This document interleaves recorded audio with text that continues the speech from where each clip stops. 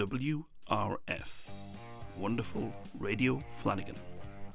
Go to wrf-podcast.blogspot.com. Listen, comment and enjoy. And now, on with the show.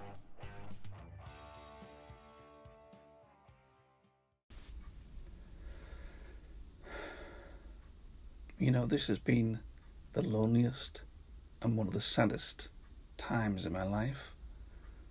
I feel like this has been a nightmare and that I should be waking up, you know, and things will be back to normal. I've spent time thinking about our relationship and everything I've dealt with. You know, I simply cannot wrap my head around why you would ruin the best thing life has given you. I believed in you, you know, and I really tried my hardest to go in the right direction with you. You know, I've put blood, sweat and tears into you and making this crazy relationship work. And you know what? At the end of the day, you really didn't give me what I gave you. You never once made me feel like you were serious about this relationship. You said what I wanted to hear, but, you know, as ever, actions speak louder than words. You knew how important trust was to me, and to just completely pull that little bit you had from under my feet, it just makes me sick, you know. People who podcast with each other don't do this to each other. It's that simple. You know, you don't respect me and my feelings like I respect yours. I can't change you, Anchor. And I don't want to change you. You know, you are who you are, and you'll always be that podcaster. I don't want to be your second mother and hold your hand to make the right decision. You know, I need that to come from you and your heart. I think you've got a lot of things to figure out, like your purpose in life, how to be successful, how to be happy. You know, and I think we both need time to reflect on ourselves and our podcasting. I can't forgive you.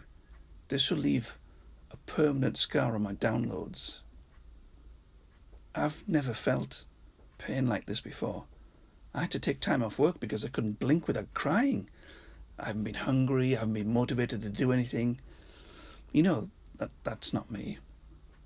I can't be this way. I need time to reflect on myself, and you need time to reflect on your podcast hosting.